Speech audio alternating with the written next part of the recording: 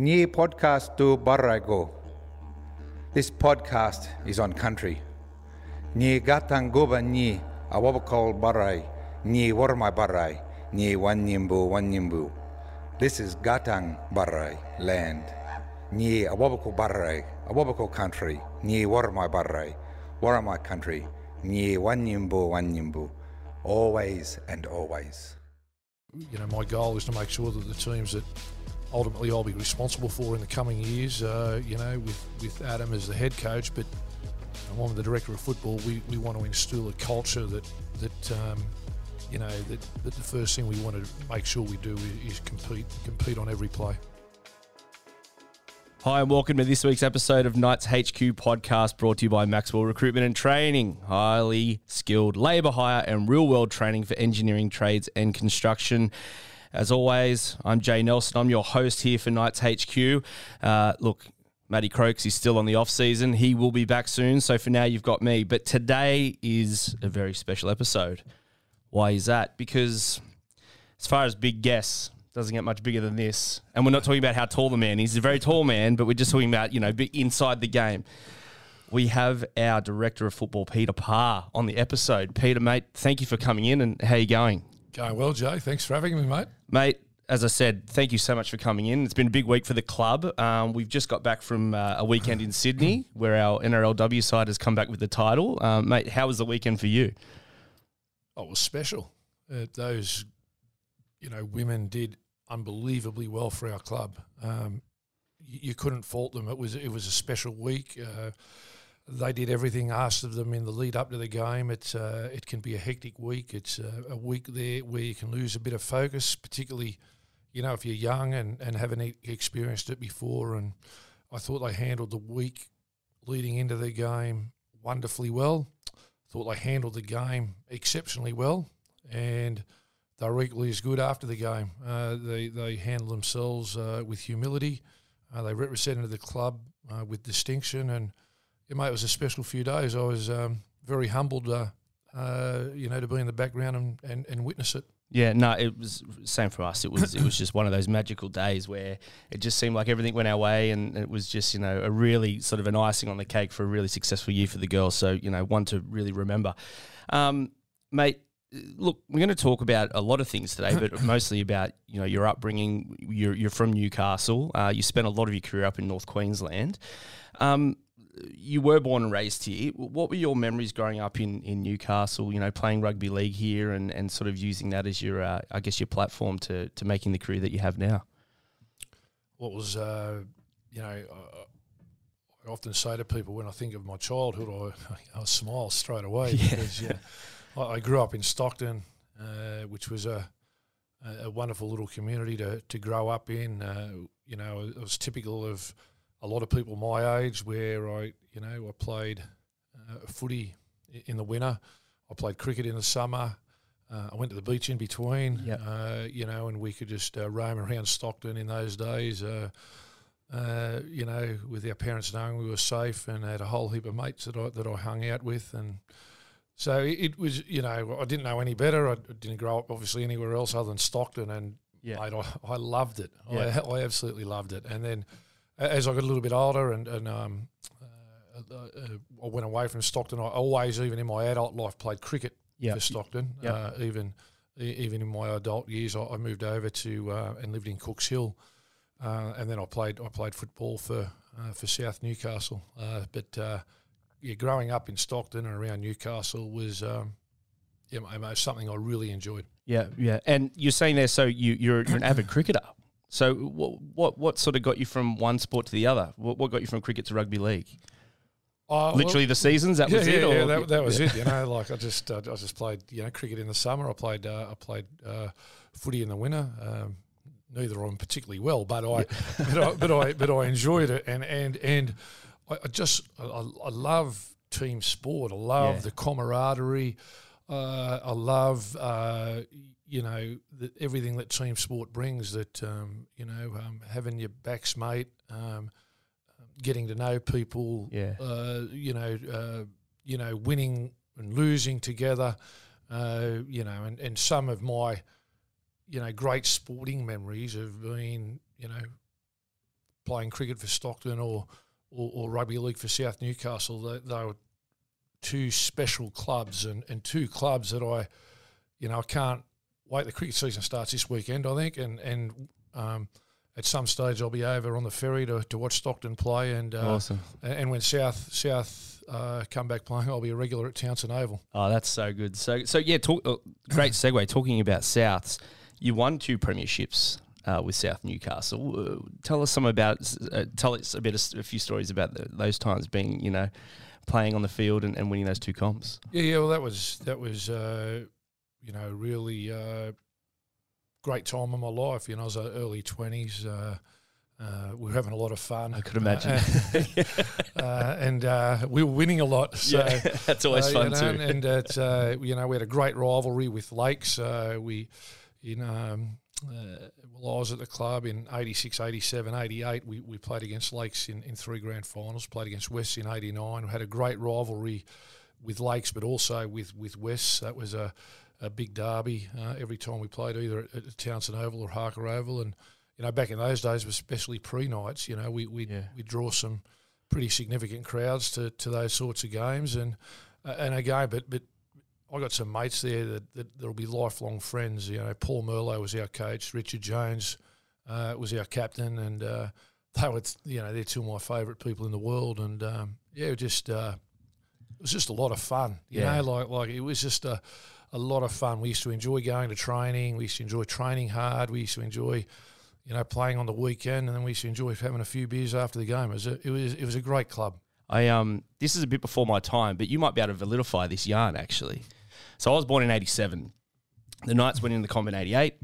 I heard that Canberra's franchise in 82 was originally offered to Newcastle in 82, but we knocked it back because of how much talent we had in the local comp. We didn't want to dilute that to take that local talent and put it into the national game.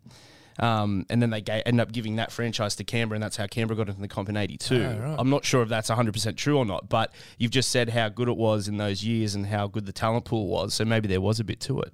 Well, maybe there is a bit to that, and if that's the case, that'd be a bit disappointing with a few of my mates who were late 20s. That we they were mid to late 20s when the Knights came in, and if the Knights had to come around, 6 years earlier, I reckon a few of my mates would have played NRL. I played with some guys in that South Newcastle team that I believe could have played NRL. There's no doubt. There were some very good players in that, and in some of the opposition teams we played against as well, mate. It was a good comp. Yeah, 100%. Now, from that, you've gone into rugby league administration, and that's where sort of most of your career's been for the last sort of 20-odd years. What got you from being onto the field to having an interest in that side of things? No, it was a bit of luck. Really? There you go. I ended up. I went to Perth I got a transfer with. I was working for Telecom back in those days. Telstra now. Yeah. It's a long story, but I ended up somehow the reserve grade coach of the Western Reds in the National Rugby League. They only survived 3 years, but I quickly realised, and then I ended up leaving Telstra and taking a full-time job as a coaching and development manager and reserve grade coach with the Western Reds. But I quickly realised I wasn't a very good coach. Okay. I was pretty poor. I was a really good reserve grade coach in the sense that if guys came back from first grade, I could keep them happy. Gotcha. I was pretty, I found out I was pretty good at relationships. A lot of sporting teams that I'd been involved in, I was either captain or in the leadership group. And so I always felt that I had some skill in relationships. So I was good with first grade players that came back, but mate, I was no good at the X's and O's of it. Yeah, I was no good at teaching young players to get better. So when you're coaching reserve grade, you've got some guys coming back from first grade, but you've also got a whole heap of young players you're trying to develop and make them better and give them an opportunity to play first grade. And I couldn't develop them. I didn't have the skill to be able to do that, and I was doing them an injustice. So I sort of, fell into a couple of jobs, and I found I had I found a liking to, and I was better at administration. always felt I had good attention to detail and things like that. So, Yeah. mate, I fell into a couple of jobs and now here I am with you. Funny how Long life story, works. long story short, here I am. Yeah. And look, from Western Reds, you went to the Broncos in 2000. That was your sort of first taste of a sort of successful organisation. They won the comp that year. So how was that experience being at that club? Oh, that was great. You know, I went there in 1999. I was there for 3 years, and you know, I learned a lot there. We won the comp in 2000. Wayne Bennett was a coach. Craig Bellamy was the assistant coach. Yeah. They had a pretty handy team too. Yeah, we had a pretty handy side. Sailor, Takiri, Lockyer, just to start with. Tallis, Brad Thorne. Yeah. It was a really good team and a really good bunch of blokes, and I learned a lot about the Broncos because I always thought, geez, in those days these Broncos get out of jail a lot, and they'd win games at the back end and things like that. But the one thing that I learned at the Broncos is the reason that they used to win those games was they competed so hard. So I had a lot of flamboyant players and guys that could do some really skillful things on the field. But mate, they trained hard and they competed, and it ran through the organisation. Everybody worked hard. Everybody wanted to wanted to be the best they could be at the Broncos, and Wayne and Craig led that, of course. And it didn't matter what role you did at the Broncos. What I found was everybody wanted to be the best they could be in that role, and it's probably the first organisation that I worked at where I actually saw that it didn't matter what role you had. The organisation expected you to be the absolute best you could be in that role, and something I took on board there. And you find, from that learning, lots of people talk about talent, and that team is oozing with talent across the park. But as you said, how good of that would have been to see that, look, these blokes aren't just resting on how good they are talent-wise. They're actually going, well, that's not going to get us to the promised land. That's not going to get the trophy. We need to dig into something bigger than that, which is all effort areas. Yeah. Which is a lot of how this, I guess, the Newcastle club was built on. There's that link there where, like the old saying is, when you went up the F1, now the M1, you knew even if you lost the game or won the game, you knew you had a game of footy because there was always the effort there. Yeah, well, I think in the early days of the Knights, there was a stat getting around about after teams played the Knights in Newcastle that they quite often lost the next game. Yeah. I have heard that. Because, they were so beat up from those blokes. So Newcastle was built on that. Mm. I was here for the early part of the Knights. I used to go and watch on a Sunday afternoon on the hill, and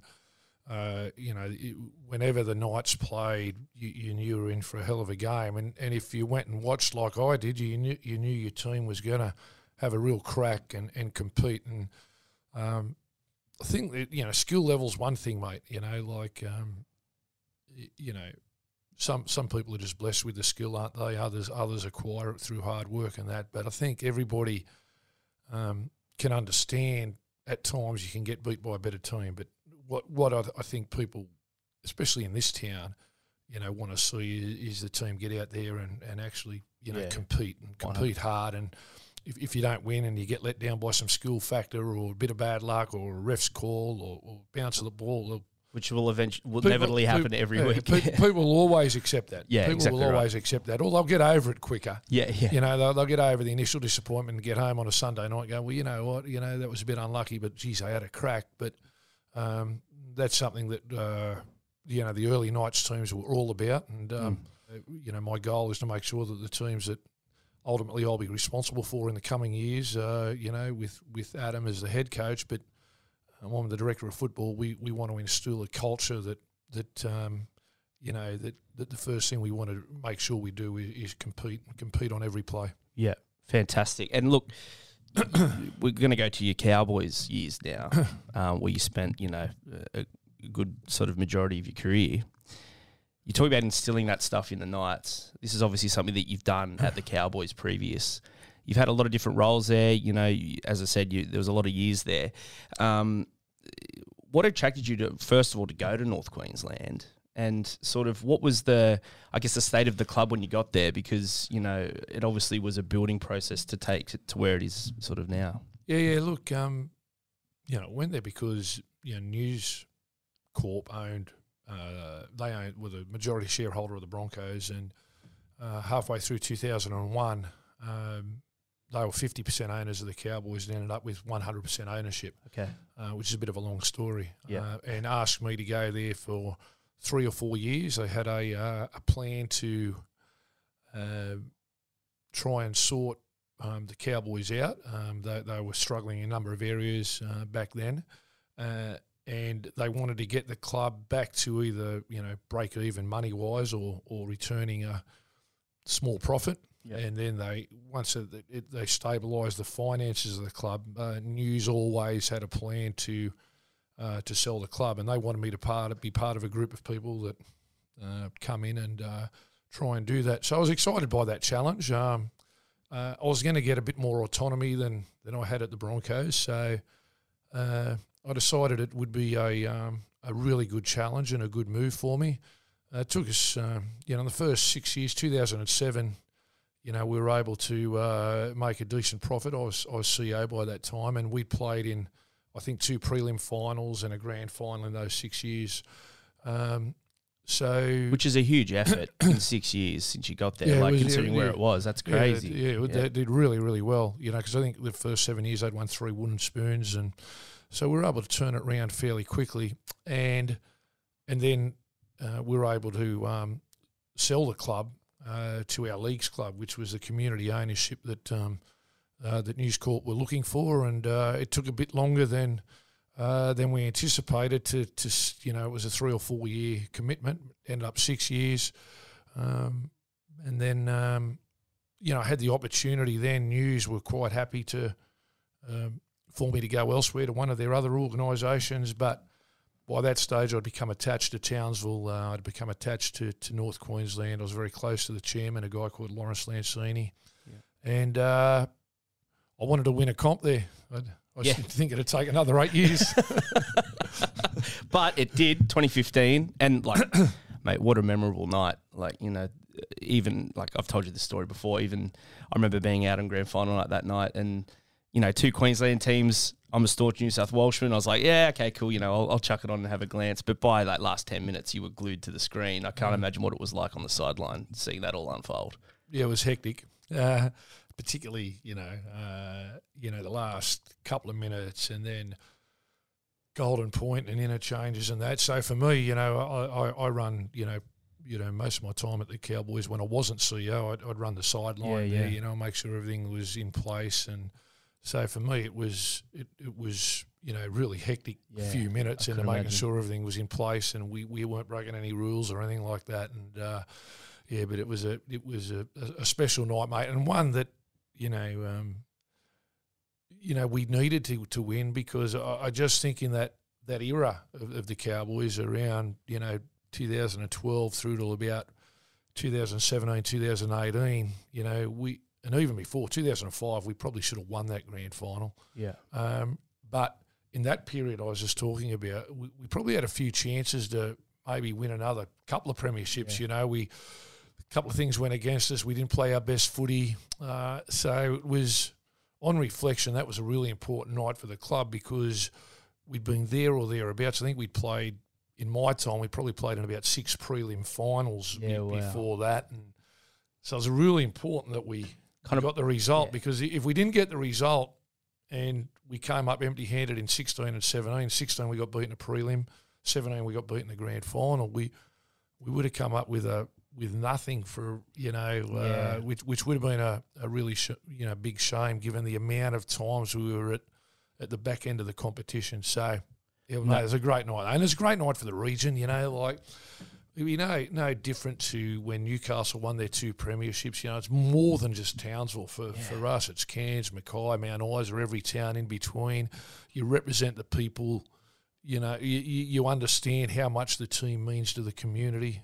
So it's more than the team. It's more than the club. It's more than the town. It's the region, mate. And I remember I was reading an article in the maybe the Courier or something back in the day, and they interviewed you, and this is around the time they won the comp, and you said the same thing, but you said North Queenslanders don't mind a drive, meaning the people that were coming to home games were driving sometimes an hour, 2 hours just to get to a home game to watch the team play. 10 hours, you know. That 10 hours, like, come on, 10 hours. That's incredible. So, you know, when I was CEO of the Cowboys, and then I think the stat is hovered around the same, but it's just over 30% of people that attend games for the Cowboys travel more than an hour to get there. Yeah. You know, and the Cowboys are you know, worth tens of millions of dollars each year to the economy. Yeah. So it's a special place, you know, and there's lots of rivalries in North Queensland. You know, there's Cairns versus Townsville versus Mackay, all these different rivalries. But the Cowboys bring everyone together. It was a special time of my life, mate. And for those people that are driving 10 hours to finally win a comp, and as you said, it just put a stamp on there to say, look, there's the trophy to show how much work we've done and what we've done through those years, which would have been, you know, fantastic. Yeah, it was fantastic. You know, it was just a wonderful night, wonderful, you know, week or two afterwards. You know, the players went around North Queensland with the trophy, and just a wonderful time to be involved with the club. And as I said, mate, we probably think we probably should have got at least one more if we had played our best footy, or even maybe a couple more. But we got one. So I was going to say, let's be honest, the one that you got was a pretty good one. It was pretty crazy. Look, let's come closer to home now. As I said, I'm a very staunch New South Welshman. You've got a beautiful shade of blue on your shirt today. You're part of the New South Wales Origin team. Mate, for people that don't know, what's your role inside the State of Origin arena? The first couple of years I was just the team manager. Yep.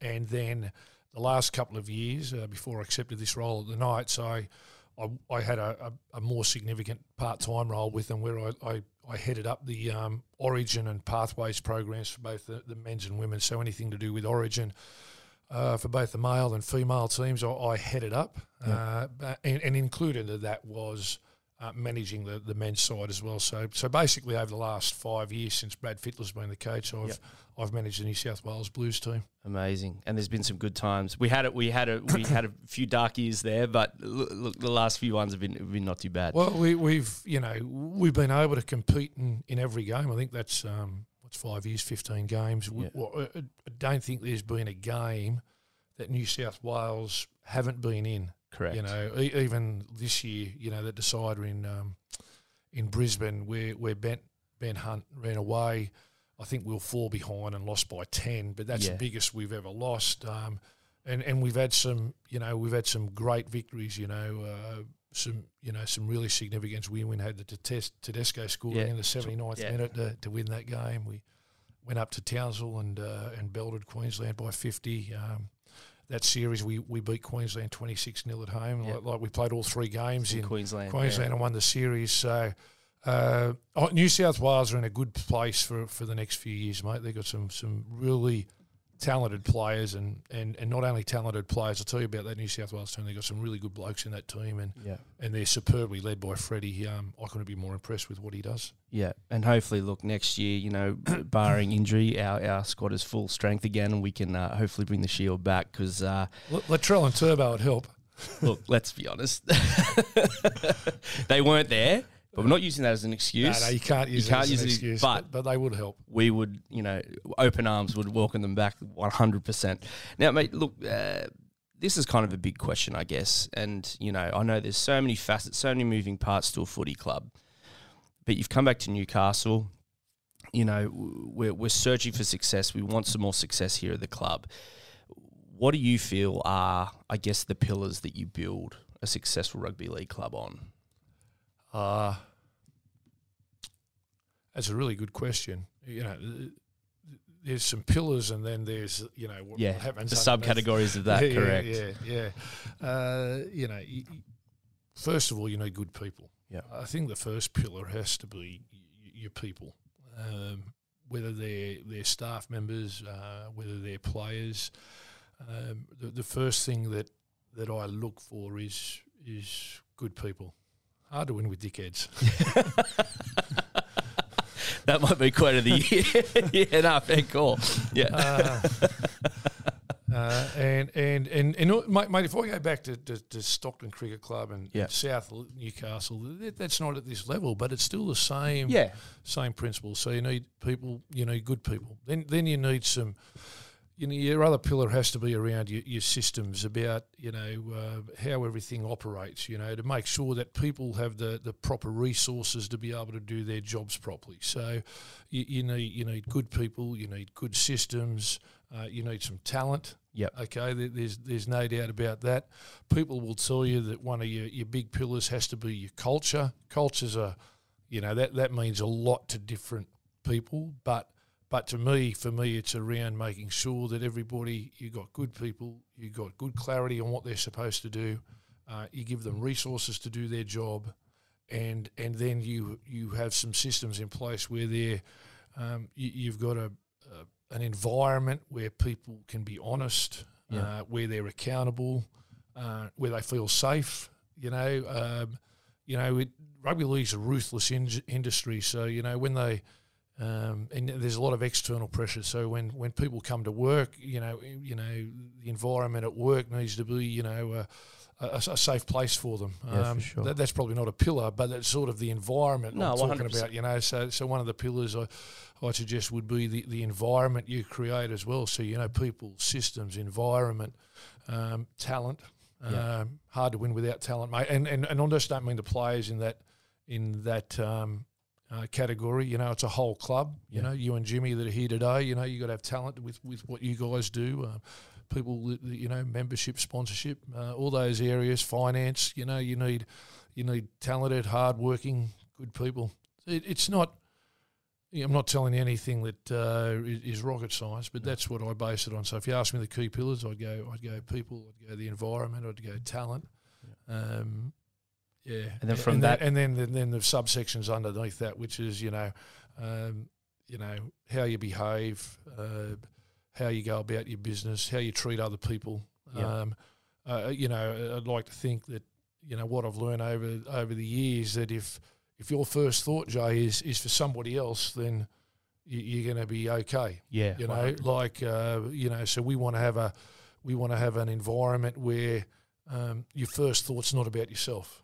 Your first thought's about your teammate and what's best for the team, or what's best for the club, or what's best for your work colleague, not what's best for you, or not what's best for me. And I think if you can have a pillar where people are their first instinct is for somebody else, and how that will make their life better, well, then you'll create an environment where you can win. Yeah, and everything will grow naturally from that. If that's your foundation, then you don't even have to. Obviously things, you got to maintain things as things move, and as you said, rugby league's a ruthless thing, so it's always moving and things are changing. But as long as that's the foundation, that's things what will I'd grow. like. Other people will do it.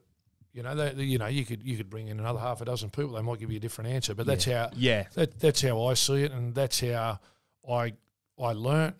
I learnt that when I was young, and as I said to you at the beginning of this, that's one of the reasons I love team sport and the team environment, is that people often have your back, and and it's a great feeling. So I always try to create an environment where people within the organisation, is that their first thought is not about themselves, but about somebody else, their work colleague or their teammate, and how we can make it a better place, because it can be a lot of fun. There's a lot of pressure in rugby league, but it can also be a lot of fun. 100%. Now, look, you've only been here a short time, and you've just talked about sort of the things that you feel are the most important.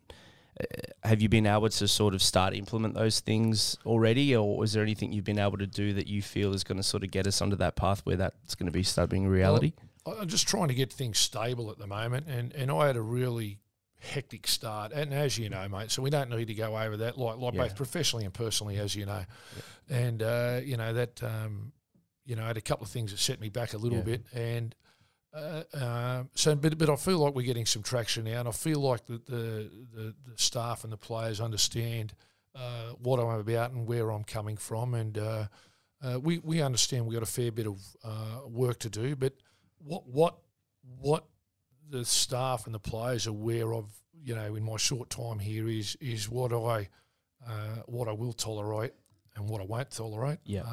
You know, you probably get a gist of that. Yeah, hanging 100%. around me. Yeah. You know, and I'm pretty clear on the standards I want, and you know, I expect that people follow them, and we need to make sure. You know, the first thing that I've been trying to implement is, well, how are we going to get, you know, our club into a top 4 position where you're challenging for the premiership? Because, you know, everybody says we got to have some small steps and get up that way, and I agree with that. You know, you got to go in small chunks, but you got to have a view of, you know, what does top 4 look like? What does a really good winning environment look like? And I'd like to think that I know that, because I've had a bit of success at different clubs, and Cowboys in particular, but I've also had some poor years, mate. Yeah. So I know you can see the high and the low. I can see the high and the low, and so I think in my short time here, I've been able to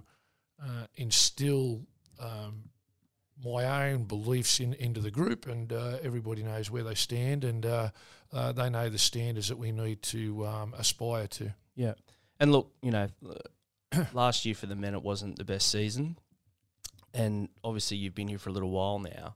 What are some of the things that you've seen in the men's team that have given you a bit of, you know, the positives that you've seen out of it, that you know that we can build it and, you know, visualise and get to the point where we are a top 4 side?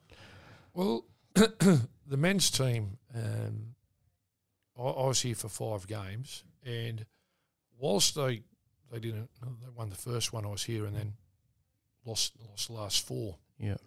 But I would have thought that just about in all of them, they competed very hard. Yeah. They led Canberra by 20. Didn't kick any goals. I think kicked 1 from 5. And they were in the game against the Sharks, who finished second for a hell of a long time.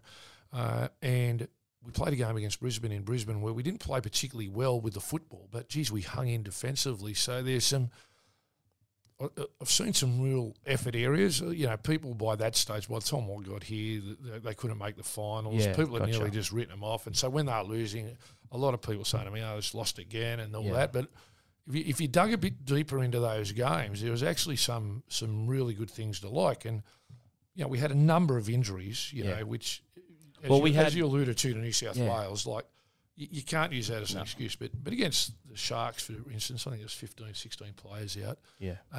That day against Canberra that I alluded to, there was a number of players out. We lost that game. We lost Daniel Saifidi the day before with COVID, and Tyson Frizzell in the warm-up. Yeah, yeah. What are the odds? And then we had Oren come on to make his debut. He didn't even know, and then he's on the field. Yeah. And so there was a lot to like in a few of those games from an effort point of view. I actually said, if you go back to what I talked about before, you know, about effort, and then if you get beat by skill, well, so be it. Yeah, you got to accept that sometimes. So there's been enough there for me to like. I've seen the way they conduct themselves around training and around the training facility, and the way they interact with each other and other people, and I've been impressed by that. So it's not all doom and gloom. I think that.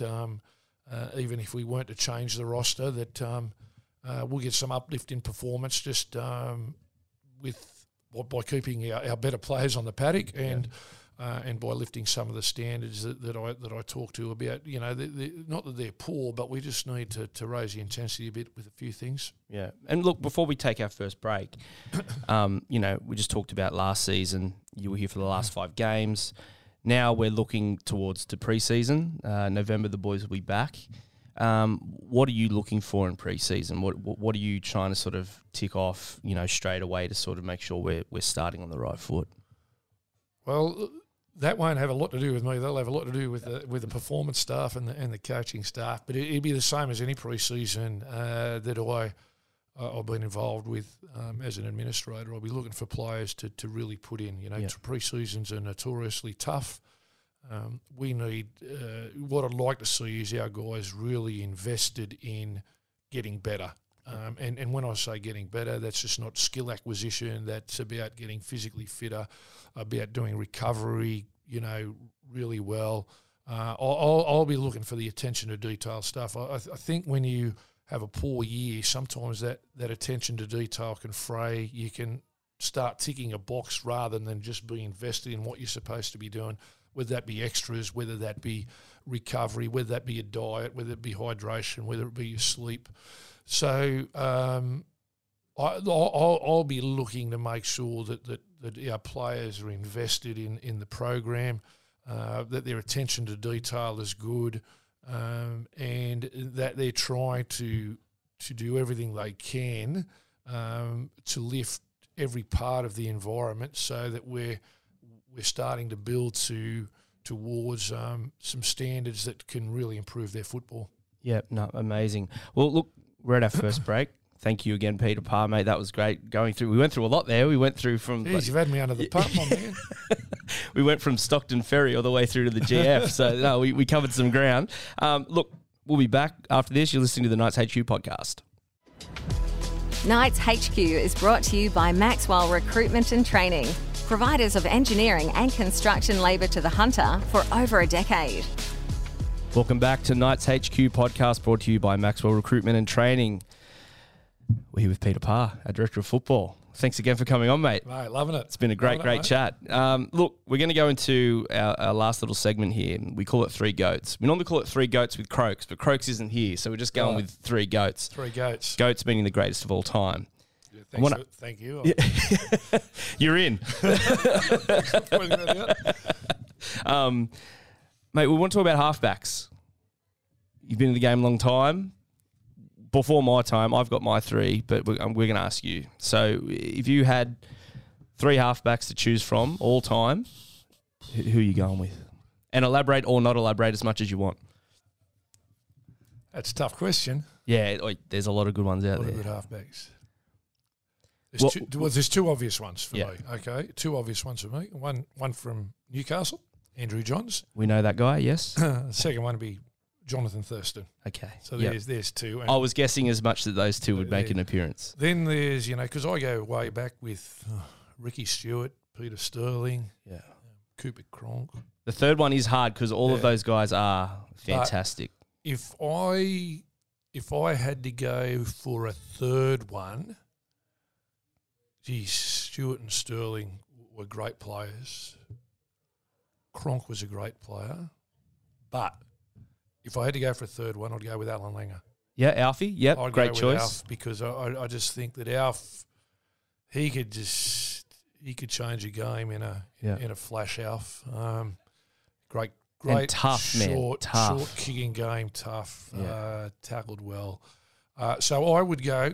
No particular order. Yeah, no order, but just your three. Yeah, Johns, Thurston, and Alfie Langer, and can I give an honourable mention to Todd Donaldson, South Newcastle halfback 1988, and Bradley Guy, South Newcastle halfback 1989. You sure can. Back to back. Honourable mention to those two guys. Okay. No, perfect. And boys, I'm sure they're listening, fans of the show. So, g'day, fellas. And now, man. Well, yeah, I'm putting Joey in 100%, and I'm putting him at number one, and I don't care who wants to fight me on that one. I'm different era. I'm different era. I don't go about that far. So I'm going to go Joey. I'm going to go... Yeah, I'm going to have to put JT in as well, for sure. Third. I started watching at the end of those guys. I think Sterlo was retired when I started watching footy, which was around sort of mid-90s, early 90s. Oh, you got to make a decision. Ricky... He was Ricky played through to like 2000, right? Ish. I'm thinking. Cooper Cronk played 9 grand finals, didn't he? Yeah, you probably say Cronk. Even though he broke my heart so many times in that Queensland jersey and in that Melbourne jersey, I know Gids did kick it from the sideline one time against them, which was pretty magical. So yeah, no, I'll put Cronk in. Working with JT, actually, you had a big deal in signing JT to the Cowboys, hey? Like a huge hand in that, right? Yeah, what did you see in him? Because at the time he wasn't really, looked at as, what he turned into be. So you must have seen something in him. This comes back to obviously to all your things you're talking about the good people and knowing that you're building something with, good personnel. Yeah, he's he was what we were looking for at that time. So recruitment when you bring people in, it's what you're actually looking for at the time. So Graham Murray was a coach of North Queensland then, and Muzz and I were talking about what we needed, and along with News Limited, who had a say with people on the board who were very helpful to us. And what we were looking for at the time was a half, 5'8", in particular, and we're looking to bring, Townsville's a very isolated place, so at that particular time it was hard to attract players up there. Townsville. Yeah, gotcha. So we're also looking for Queenslanders who were living in Sydney and trying to nearly buy the farm back, if you like. Yeah.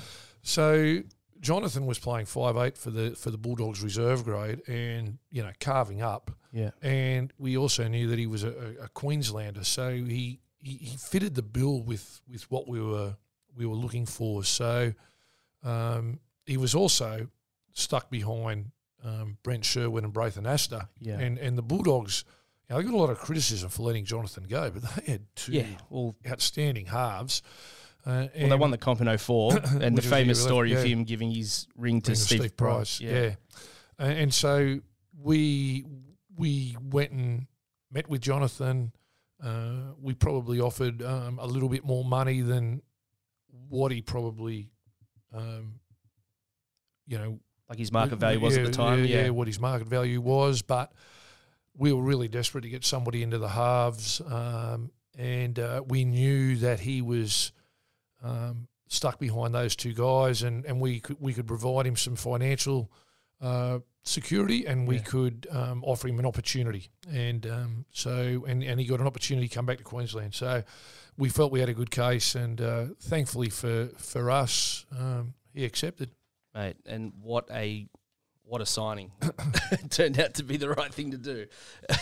Yeah, well, it worked, and I think that it worked out good for him as well. Yeah, it wasn't. He has been great for the Cowboys. I also think Jonathan's been wonderful for North Queensland, because I think if you went around Australia and asked people what's the first thing they think of North Queensland, I'd probably say Jonathan Thurston. 100%. So I think he's been enormous for the town, but I also think the Cowboys and Townsville were a good fit for him at that time as well, and I think it was the right club for him too, and he'd admit that, I reckon. Yeah, 100%. Well, mate, look, thank you so much for today. We're so happy to have you here. Your record speaks for itself. It's immaculate, and anything that you can bring to this club that's going to help us get to where we want to go, I'm sure that the fan base and everyone that's listening now is truly grateful that you've come down, and we're really looking forward to see you at work and hopefully getting us to where we want to go. Well, mate, it won't be through lack of trying. I can tell you, Joe.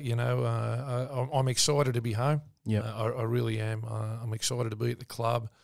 The people of Newcastle so far, couldn't have been better to me since I've arrived. So, I'm looking forward to trying to build something special for everyone involved. So, looking forward to it, mate. Mate, thanks again. Now, guys, you can subscribe and leave a review on Apple, Spotify, wherever you get your podcasts. You can also listen to our entire back catalogue of Knights HQ on our website. New episodes are dropping first on our app as well. So you can download the app, turn on push notifications, be notified the second a new episode drops. Once again, thank you to Maxwell Recruitment and Training for bringing you this episode of the pod. We will see you on the next one. Cheerio.